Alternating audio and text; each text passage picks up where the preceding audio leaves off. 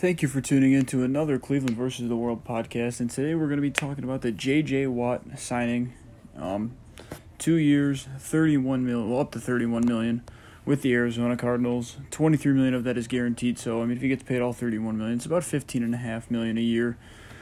Now, there was a lot that went down with this. There were people, obviously Arizona Cardinal fans should be happy. They're getting J.J. Watt and Chandler Jones. Hassan Reddick may leave in free agency, but I think this is a big signing for the Cardinals.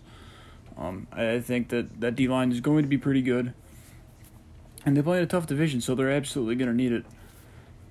But, this really kind of came out of left field. The Cardinals were not in the mix at all. Everyone kind of thought it was going to be, Pittsburgh, Green Bay, Buffalo, or Cleveland. Those was really the consensus top four. And I think a lot of Cleveland fans thought he was going to come here. I know I did. I thought he was going to come here, pair him with Myles Garrett. And he said he really wanted to contend for a ring this year. And he goes to an 8-8 team. But the Cardinals lost a lot of close games. I think that they're going to get a little bit better this year. So I think overall it's a good move for him. I saw something that said he has relations with their defensive coordinator, Vance Joseph. That's good for him. I think that, like I said, you pair him with Chandler Jones. And actually, J.J. Watt was double-teamed 30% of the time last year. That is easily first.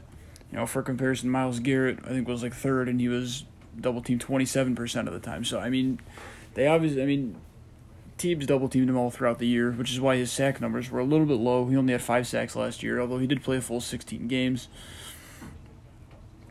But this is really part of the reason why I think I'm going to say that I think the Browns dodged a bullet here. I think this is a good thing for the Browns that he did not come here because, you're already paying Myles Garrett $25 million a year, paying J.J. Watt another $15 million a year. Where, in my opinion, I think that's a little too much money.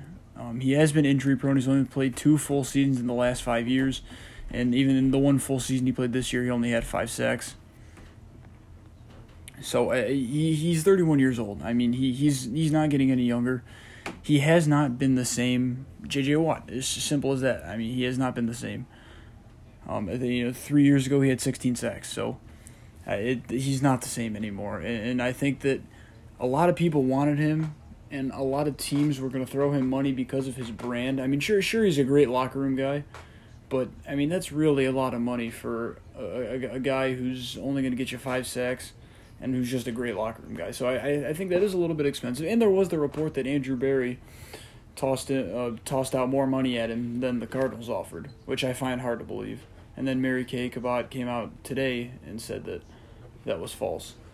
So, what's true, what isn't, who knows. But overall, I think the Browns dodged a bullet here. I think if you can get away from those expensive guys, this is the same reason why I didn't really want Richard Sherman. I thought Richard Sherman was aging and he was going to get paid more off his brand and his name than he is his skill level.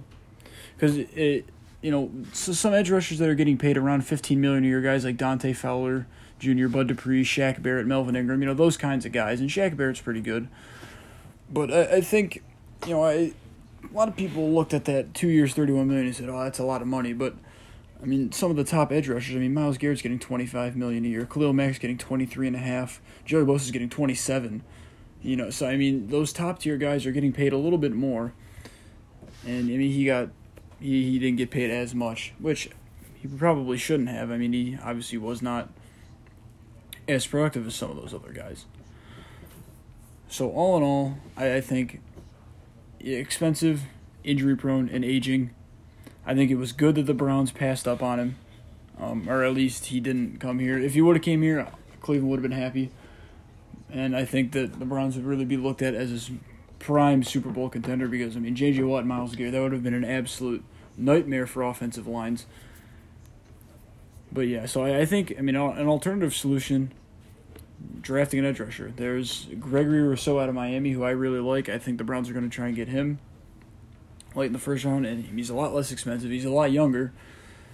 And, he's not necessarily going to get a whole lot of attention because teams are going to be worried about stopping Myles Garrett. So I think that's a lot better than having to go out and spend all this money for J.J. Watt. And like I said, this is not a knock on J.J. Watt. I think this was a really good move for him. He's going to a team where he's going to be able to compete.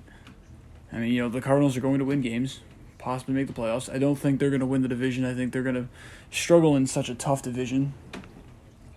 But he's going to go and compete. He's reuniting with DeAndre Hopkins, and he already knows Vance Joseph, the defensive coordinator.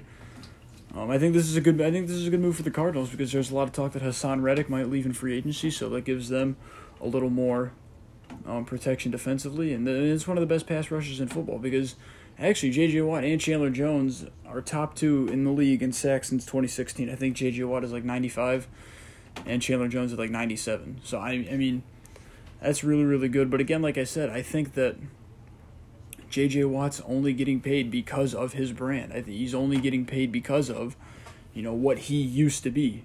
I mean, you saw the numbers this past year. He only had 5 sacks, and he played a whole 16 games. He's only played 2 full seasons in the last 5 years, like I said. So it's too much of a risk, in my opinion, especially for the Browns, where the big talk is they're going to have to pay a lot of guys coming up.